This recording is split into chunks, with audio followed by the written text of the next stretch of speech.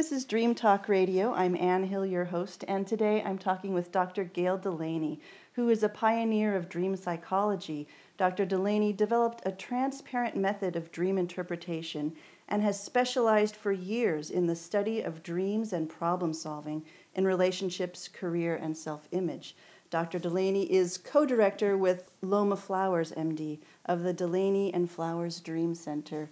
Gail, thank you so much for talking with me today. Well, thank you, Ann. I am thrilled. It's a real pleasure to have you on the show. I mean, you are one of the pioneers. You are one of the founders of the Association for the Study of Dreams. You are sort of an icon with the books. And so one of the first things I wanted to ask you is about those early days. How did that all start? I mean, the beginning of the grassroots dream work movement is such a pivotal point, I think, in our culture.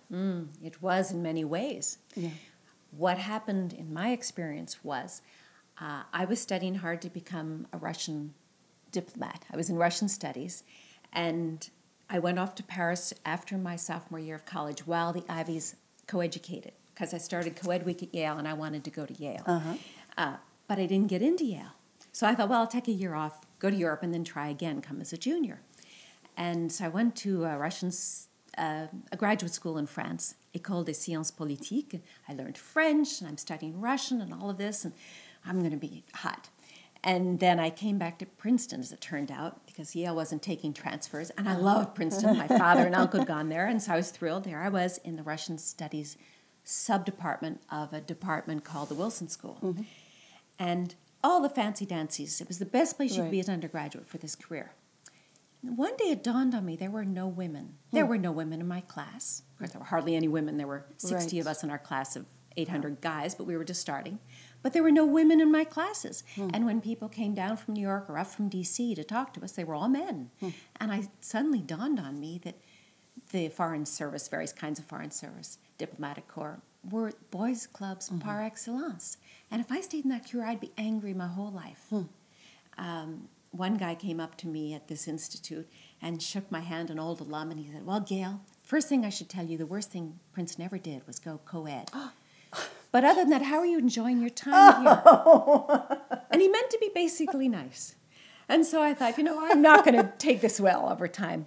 And while I had been in France, I'd had these incredible dreams. And I luckily fell upon some journalists, French journalists, who wrote a book.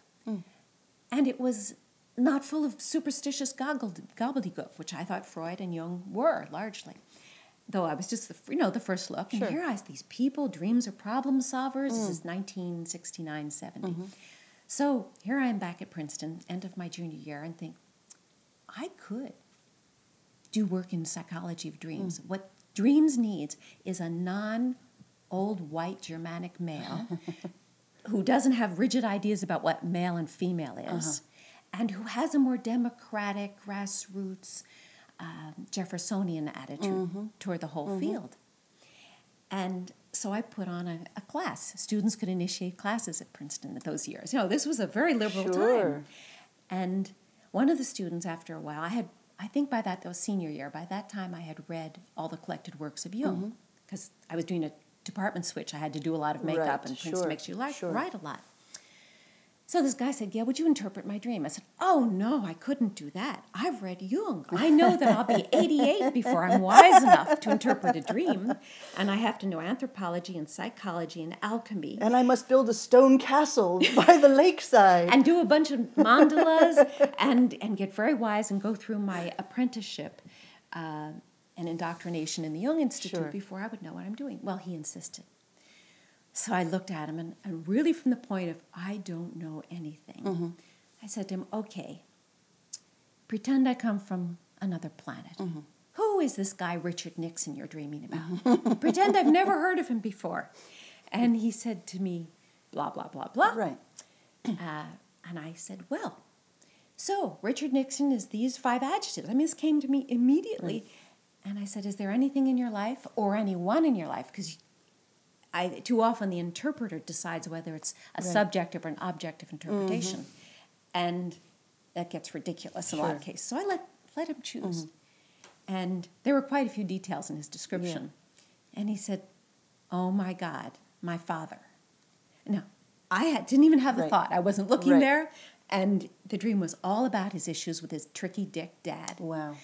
And I thought, oh, dreams aren't that complicated. And in fact, they're clearer if you keep all this philosophy and preordained belief truths out of them. So over the years, I went into dreams and just decided, I'm going to say the emperors have no clothes. I'll make lots of enemies because people want a nice, wonderful father. Right. That if I'm only good enough and pay my dues, my father will approve of me. That's very sick. It's very unhealthy. And calling a spade, I want people to do their own dreams. If, after someone has understood his dream, from his own resources, whatever images you believe about that medicine animal, you don't look it up and see what the medicine animal is. You ask yourself, what is a snake? What are snakes like from what you knew at the moment you went to sleep? Right. And then see what the snake relates to in your life. If, after all that, you really understand your dream, the dream's saying something to you about your life, about your relationships, about yourself, about your career, some problem, get that first. And then if you want to enlarge it through mythology, through various other belief systems, go ahead, but don't give away your dream. Well, Hillman got to that, didn't he, with that beautiful book, Dream Animals? A snake is a snake. Relate to the snake. Don't go looking through the Bhagavad Gita, what they say about snakes. And Hillman was a wonderful guy, had some bad sexual practices. yes, well. As many Jungians, and I do not forgive them, I do not excuse them. Yeah. If anybody listening is having sex with your Jungian or other analyst, change therapist is never, ever good for you. And if you are a therapist listening to this, having sex with your patient, see a therapist. You almost always vulture upon people who are sexually abused in their childhood and have weak boundaries. It's a real rape of your client. And that was going on in the year I went to Zurich after college for a year. And the place was rife with sexual abuse, patient abuse. But Hillman was so exciting and fun. He was one of the few free thinkers, he and Arnie Mindell. Oh, yeah. And I had two analysts at once. And one was Arnie Mindell, and one was Mario Jacobi, a musician who should have stayed a musician and really didn't understand psychotherapy. Arnie Mindell was a highly creative former mathematician and super bright, and I had a wonderful time. But comparing two analysts within the same week, every week, really taught me. I'm the one my therapy depends upon. It's not the wisdom I'm going to get from one guy or the other. Yes. One has a picture of me that looks like this. The other one a completely different picture. And I thought Mindell was much more helpful, but it still was very useful to see how one saw me as an introvert, was an extrovert. I mean, really. and so I saw that I was the center and I was responsible to my own growth. And one of the famous therapists in Zurich said, oh, you're thinking of seeing Arnie Mindell. Well, he's crazy, but he's a good crazy. They didn't know what to make of him. And they didn't know what to make of me because I was a female who didn't fit the female mold. You weren't a Maria Luisa von Franz. I wasn't looking for a great father. Right. And so Hillman, I went to one of his lectures here after that, and I was married to a psychiatrist and that whole gang, and I sat next to a Jungian and said, oh, that iconoclast, as if that were a bad thing. I think that's a good thing. And Hillman was just wonderful. He was quoting chapter and verse of Jung to say why you shouldn't believe a lot of this nonsense that I've published. It was just a scream. Yeah. And so I found the Jungians exciting who questioned Jung. And Arnie Mindell is still doing wonderful work with the dream body. And I was very lucky to come across him. But I also left the Jungian fold feeling it was more of a religious cult than a psychological system. And now they're getting better training, and there are some here who have real good psychiatric training through Stanford, for instance, and then become Jungians. That's the way to do it. Do it after the fact. Let it enlarge, just like when you work with your dream. Find out what you say to yourself about your dream before you go to what other people want to make your dream into. It may be useful. It may not be. It's often very distracting.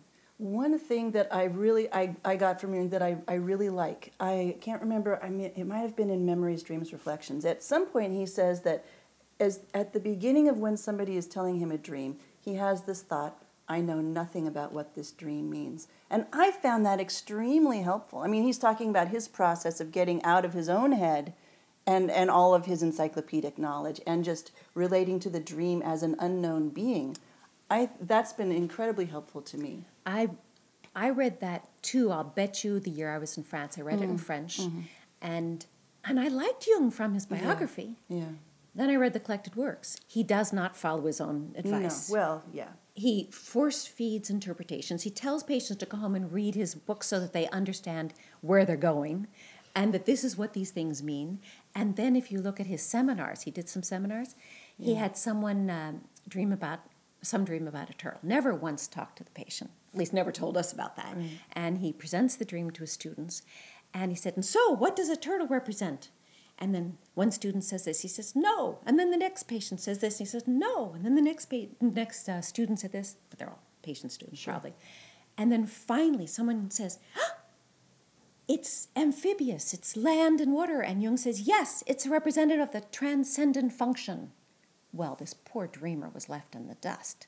Man, we never hear if the dreamer got anything out of this dream. Right. And in my book, New Directions in Dream Interpretation, I think that's where it is. I found turtle examples from Freud, from Jung, Boss, and comparing how each one knew. Boss said, oh, turtles, they're cold-blooded creatures. Right. Well, maybe not. That may not be what somebody's thinking about. So I gave an example of one of my dreamers when I said, what are turtles like? Pretend I come from another planet. She said, oh, they're hard on the outside, really soft on the inside. And the one in my dream is on its back, and it's being cut up for sushi. And she burst into tears, so that's like my father. He's so hard, but he's really tender on the inside. Now, would we have gotten there if I pronounced to her, the turtles are cold-blooded creatures? That's right. And then another client, a surgeon, said, yeah, I had this dream about a turtle. He's from somewhere where you get these accents. Sure. And he said, well, Gail, what are turtles? Turtles are friendly little critters. They just move real slow, and they carry their house with them. Life is simple. Very different hit on. Very different. And he's a guy who's always stressed, and his dream was about taking on a little bit more of a slow turtle, simple life, have this critter that's got his house on his back. Life is simple. He wasn't hiding. And so I just find the dream work is so much richer if you leave everyone's pronouncements totally out. And if you as a therapist are helping someone with a dream and you know what a turtle is, just remember that's your turtle. It may not have anything to do, and the dreamers are much more interesting if you let them come up with their own words rather than help them. It's very tempting, especially when you have an hour to see somebody, you want someone to get their money's worth, and they're not coming up with good juice.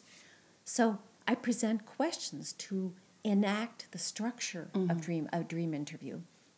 And these questions will almost always get the dreamer talking in terms that give you simple adjectives that you can feed back, and the dreamer then can relate it. In the dream interview, what I realize I did and want to do is take the visual imagery and translate it into words. Now, there was a time in the 70s people said, oh, you're limiting the dream, putting it into limiting words. Well, that's true if you're a painter, but the rest of us process, even painters, we process our awareness of who we are through words. We all talk to ourselves in words. Then we have feelings. Gestalt dream work was frustrating to me because it would elicit feelings, tears, cries, but they leave, as my partner Loma always said, they'd leave the fires burning and didn't coordinate them, and you wouldn't know what to do with it, and you leave the therapy session in tears because indeed something was very touching, but what do you do with it? I'm sorry to interrupt you. It's so interesting because all of these strands, the Jungian strand, there's Freudian, there's the Gestalt, all of these strands sort of coalesced, and they formed the basis of what I call the grassroots dream work movement that started, back in the 70s. And to me, it's fascinating because it was basically all the iconoclasts from everywhere, as far as I can tell. The people that didn't quite fit into the received wisdom of Freud or Jung, they said, dreams are the collective, the commons. They're the commons. And so we can work on them ourselves. And I guess one of the things that I'm so interested in, and it sounds like your version of dream work, the whole dream interview, is something that came to you pretty early on. Yeah. Have you found that you're? Oh, I should interrupt and say This is Dream Talk Radio, and I'm talking with Dr. Gail Delaney today, one of the pioneers of dream psychology. And so it's really a privilege to talk to you because you were there at the beginning of the formation of this whole idea that the ASD really is the foremost body that has actually set out a code of ethics as far as people, therapists. And that's revolutionary ethics. It is completely. And so my question to you, the I core, guess, is... let me just say sure. for the listeners, the core of that being, the dreamer owns his or her own dream. That's no right. one else is going to make an interpretation for you. They might, in various ways, project on your dream, but tell you it's a projection, or they might give you hypotheses. That's not what I do, but that's another way to skin the cat. What an awful image. That's another way to shell the turtle. It's another way to shell the pistachio nut. There you go. How's that? And yet you always remember, if you're included with ASD, is you don't force your interpretation on anybody else. And just telling the public that. It is your dream. You could find ways to understand it, but you have the keys. I say people have the key words because it's when you start describing the cat in your words, not the words of 5 other people who had different hits on cats, that you suddenly realize you're talking about your sister, or you're talking about yourself, or you're talking about your whatever. And ASD, I think, is very revolutionary in that, in laying it down so that eventually the other school therapists will have to believe it. Right. So, have you found that the general take on dreams that people have you found that that's shifting somewhat from its early roots in basically Jungian thought? I mean, I think a lot. Jung opened the door for me, certainly, Sure. because he said, as opposed to Freud, he said, dreams help you grow. They help you understand more of yourself. So it was a very positive, growth-oriented message. Then the Jungians got very caught in their own mythology and their hero worship. There's really nothing less than that at each institute. And their sexual abuse at this, everyone at every institute was covering up for the other people. So it's an unhealthy set. And they got stuck somewhere in the 80s. They just didn't develop. And their people would say otherwise, but that's my opinion. Whereas the Freudians started moving way ahead, problem-solving, different theorists. They became much more liberal than the Jungians. Right. And then by the 90s, I think we would say that both the Jungians and the Freudians are a very small picture of the dream action. That was one of my major interests in getting ASD going. It was to embarrass people to read something outside of their school, then realizing that if you've already gone through the institute, you're just about never have an open mind. Very few people do. And a professor here at Berkeley, where I give a talk at her class, in her class, she says, Gail, the minds are closed by their second year in college. They've already decided what they're going to do. That's pretty scary. But ASD is there, and other people doing lots of writing, to say, there are lots of ways to do this. Right. And an institute isn't necessarily what you want. They're not the only game in town anymore. In fact, they're a small part of the game of people interested in dreaming. And that's thrilling because my, life goal has been to take dreams out of the waste bin, the intellectual waste bin of our culture, and say dreams are your own mind working. Maybe other things too, but I can't talk about that because I don't know. Right. But it is your mind working every night to help you understand your life and live more efficiently. And you don't have to resort to voodoo to figure it out. Because people are wasting. So many of us are just wasting this work we do every night. Well, and I wanted to talk to you also about problem solving. You do a lot with problem solving. How do you approach dreams from that pragmatic, practical standpoint? It's not all about your issues with your mother or sibling or anything. It's actually about what to do with this current problem. I started incubating because I read an Edgar Cayce book through a funny fluke. And he said, ask God for a dream on an issue and it'll become clear. Well, I wasn't sure I really believed in God, but maybe I'll ask him anyway. And what I did was incubate a dream.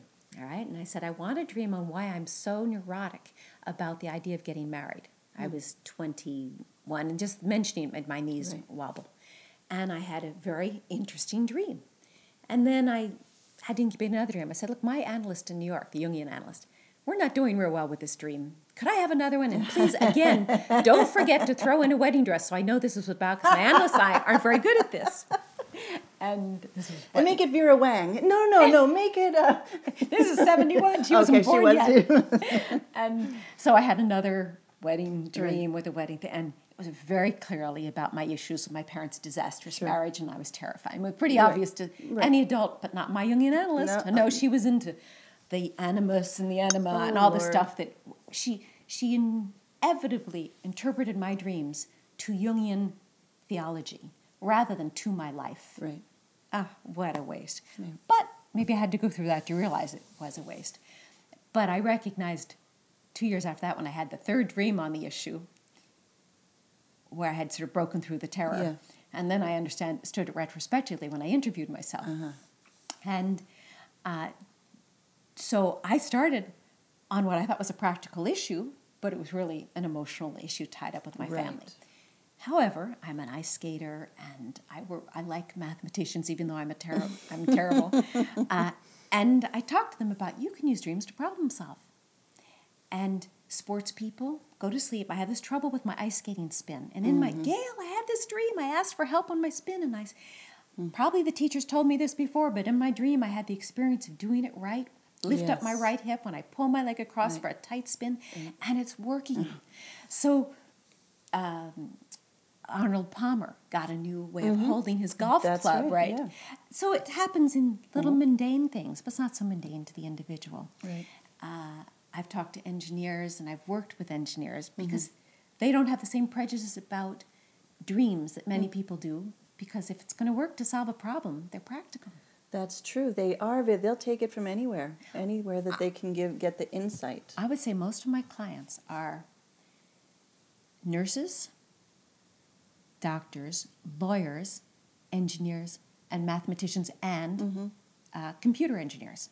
I was going to say software. Yeah. Yeah, a lot of software people. And some of the guys come to a dream session with about a 3-by-5-inch notepad lined, pull it out of their chest pocket, and pencil. And these are the notes they've written their dreams down on. And then they tell me, and I say, no, I've got to be able to read this.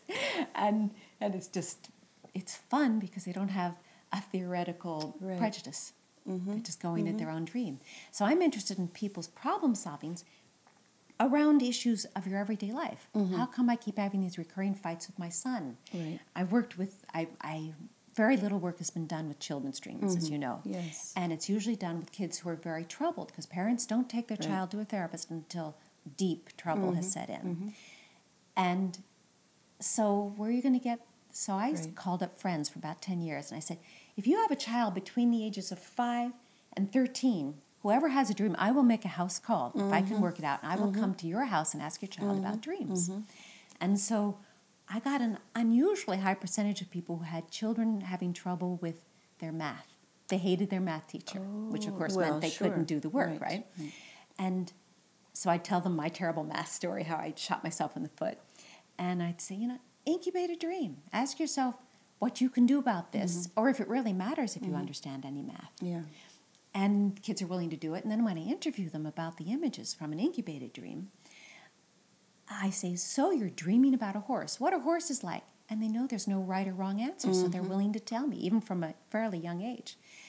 And I've had grades go from failing to A, from D to B, because the kids get it. Their own psyche tells them, you are shooting yourself in the foot. Don't do it. It's not the teacher's fault, or it is a bad teacher, so this is what you do to get around it. And I love that. But that was a high level of work. You imagine trekking off to a child who's got a dream this morning, and I don't like to get up early in the morning.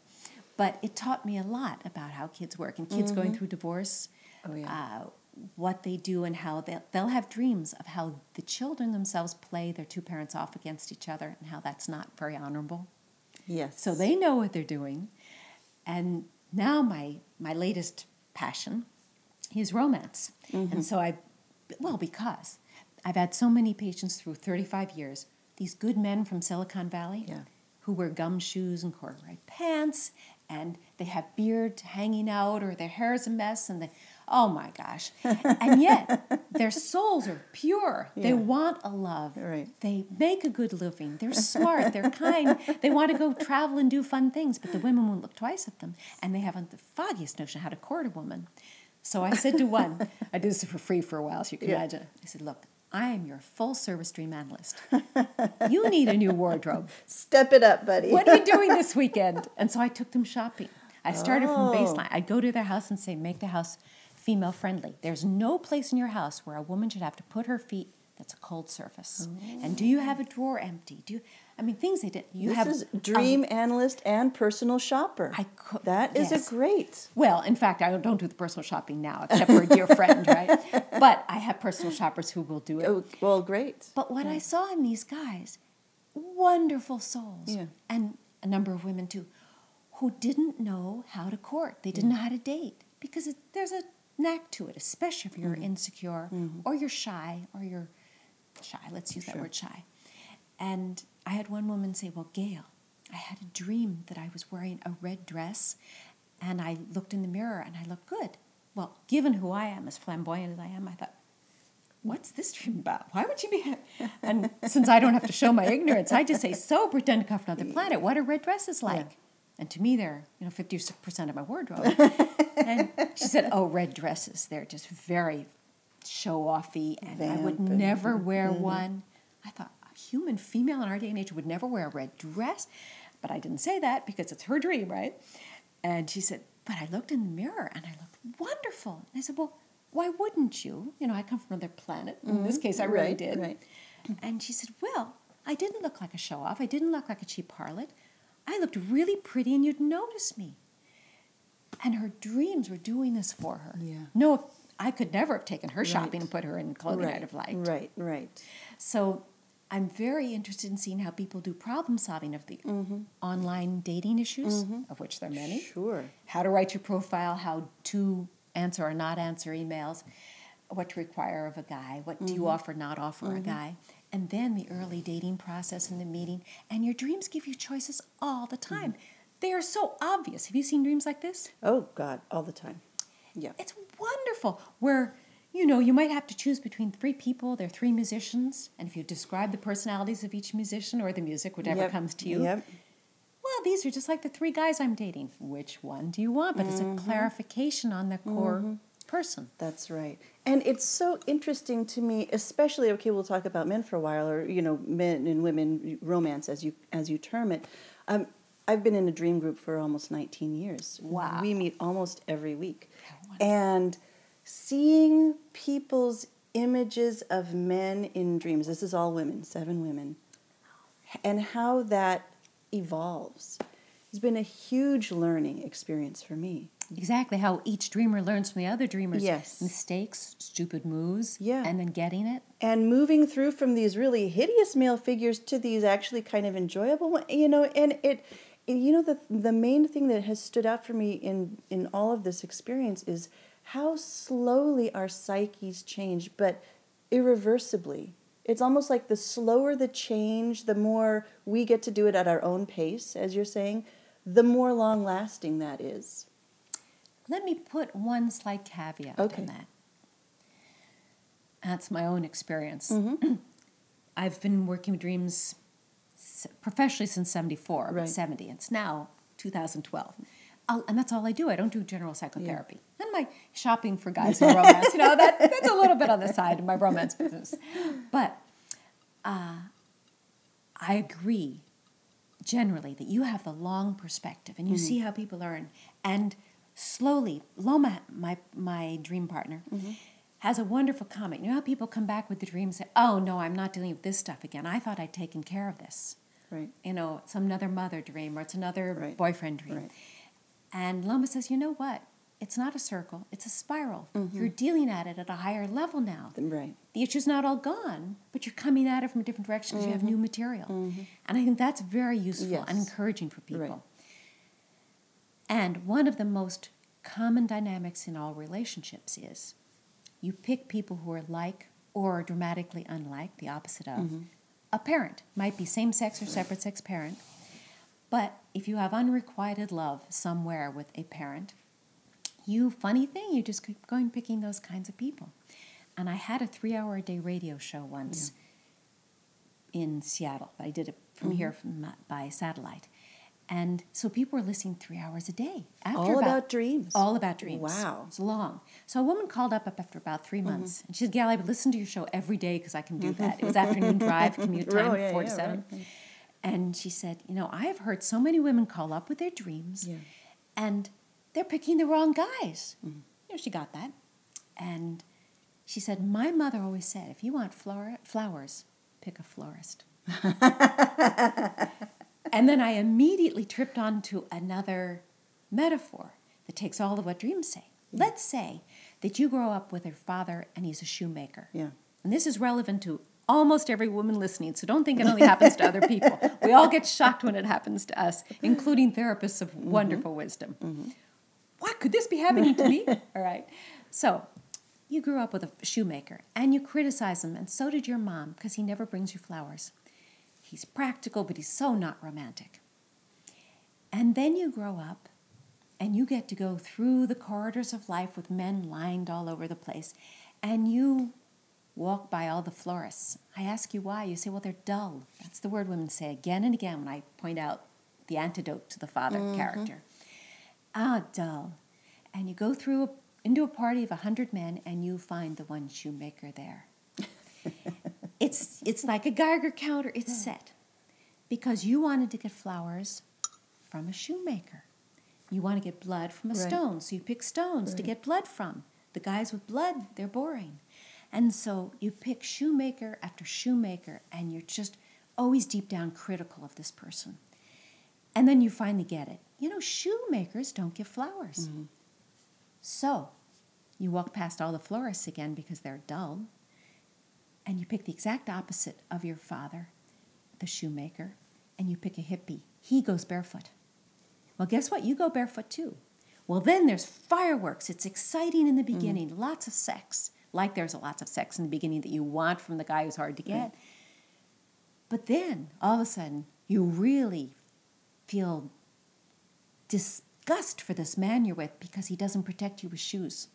You took that for granted. Now you don't have any shoes. And you picked the exact opposite of the shoemaker.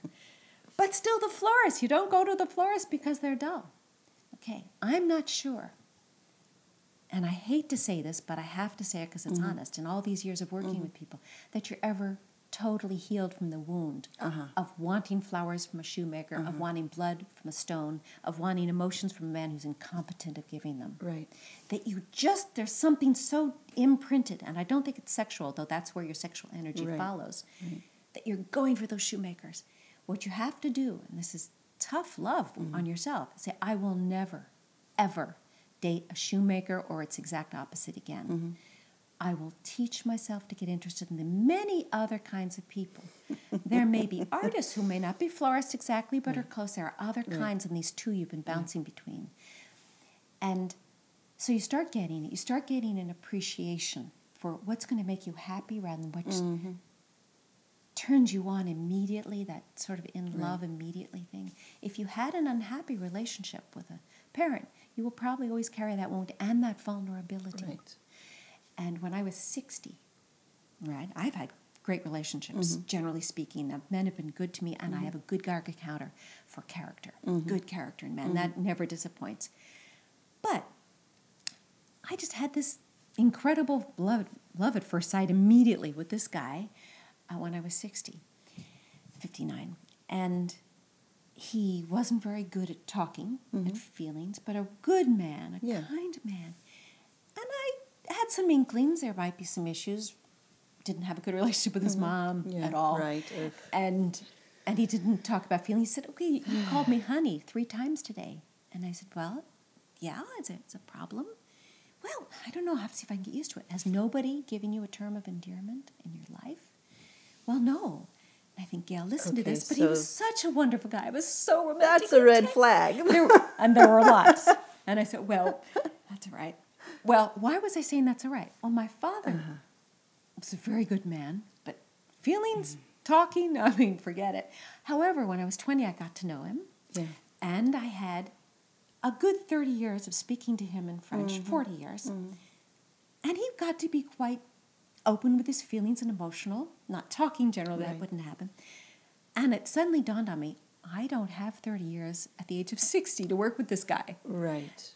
And I was captured by my imprint to my dad at 60. Knowing what I know, having seen what I've seen, and all my dreams were negative. All my dreams were, this man is endangering you.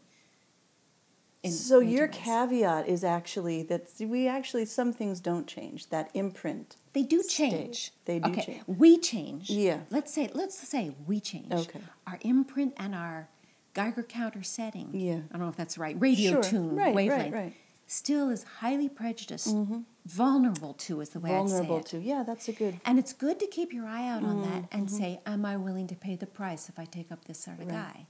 Right. And I broke up with him pretty quickly. Sure. It was very painful. Yeah. I mean, what am I doing at my age with all my experience? I've had lots of experience. And I like men. This was a wonderful man. I still like him tremendously.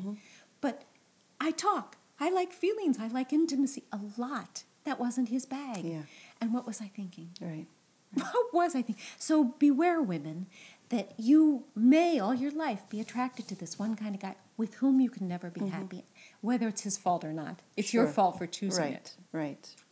That's great. We're talking with Gail Delaney today, Dr. Gail Delaney, one of the pioneers of dream psychology.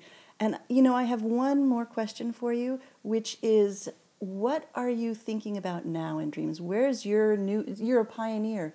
Where's your personal frontier as far as looking at dreams? First, let me see this. I know you're not expecting this. This is my doing. Anne has just published a book, What to Do When Dreams Go Bad. And it's a short book of 57 pages, lots of, double-spaced. That's where all reading is going. This is exactly the kind of book people buy a 250-page book, and then they read a chapter or two. I've just become my website maker and taken control over that. And in doing it, I put a web seminar. It's not really a web seminar. It's a seminar page of this is the structure of my dream method. And these are the questions to help make those steps come through. And it made me do extremely condensed outlining. It's not the whole story. Yeah. But I want people to see there is a structure of dreaming. It's not just all these nice stories about dreams. You can work with your dreams in a very structured way that helps you get to the juice. And books like yours, people are willing to read and do. And that's my actual writing future, is going to do short books like yours that get to the point and give a few examples, but don't go on and on and on. And then if people really want to know the details of my dream interview process, they can get my out-of-print book for $2. It's called Breakthrough Dreaming, and that one is really all the details about it. Yes. And I want to now. I'm not going to do battle with Freud and Jung anymore. I'm tired of that. I've done it. I've done the research. I've said my piece, and I've offended people, but I've also given women, particularly women, an open door. Don't go the priest road. Yes. And what I want to do with my dream work is apply it now. I'm now busy applying it to online dating, romance. I have a website called chooseromance.com. And there I'm saying to people, I'll help you write a profile, we'll get pictures taken. And if you'd like to get some orientation to what you're doing, your dreams are very useful. I want to bring dreams in through the back door. Great. Because many people think, dreams, that's silly. What one of my Princeton buddies said, Gail, when we heard you'd moved west, and then they saw me on an Oprah show. So they couldn't resist. They had to make a comment. And they said, we saw you on Oprah, and we thought, she's become a dream analyst. Oh, she must have gotten to California, gotten near a hot tub, fallen in, and fried her brains. And this they would only admit to me after they'd had some positive dream experiences. Sure. But the whole world thinks that way. We're a small enclave of people who love dreams and know how useful they are. So I want to bring them out into the public. And I thought, through applications, if anybody here is working on or knows anybody working with the development of the newest batteries, I want to work with battery development teams. Oh. And I need an introduction because they'll think I'm a flake.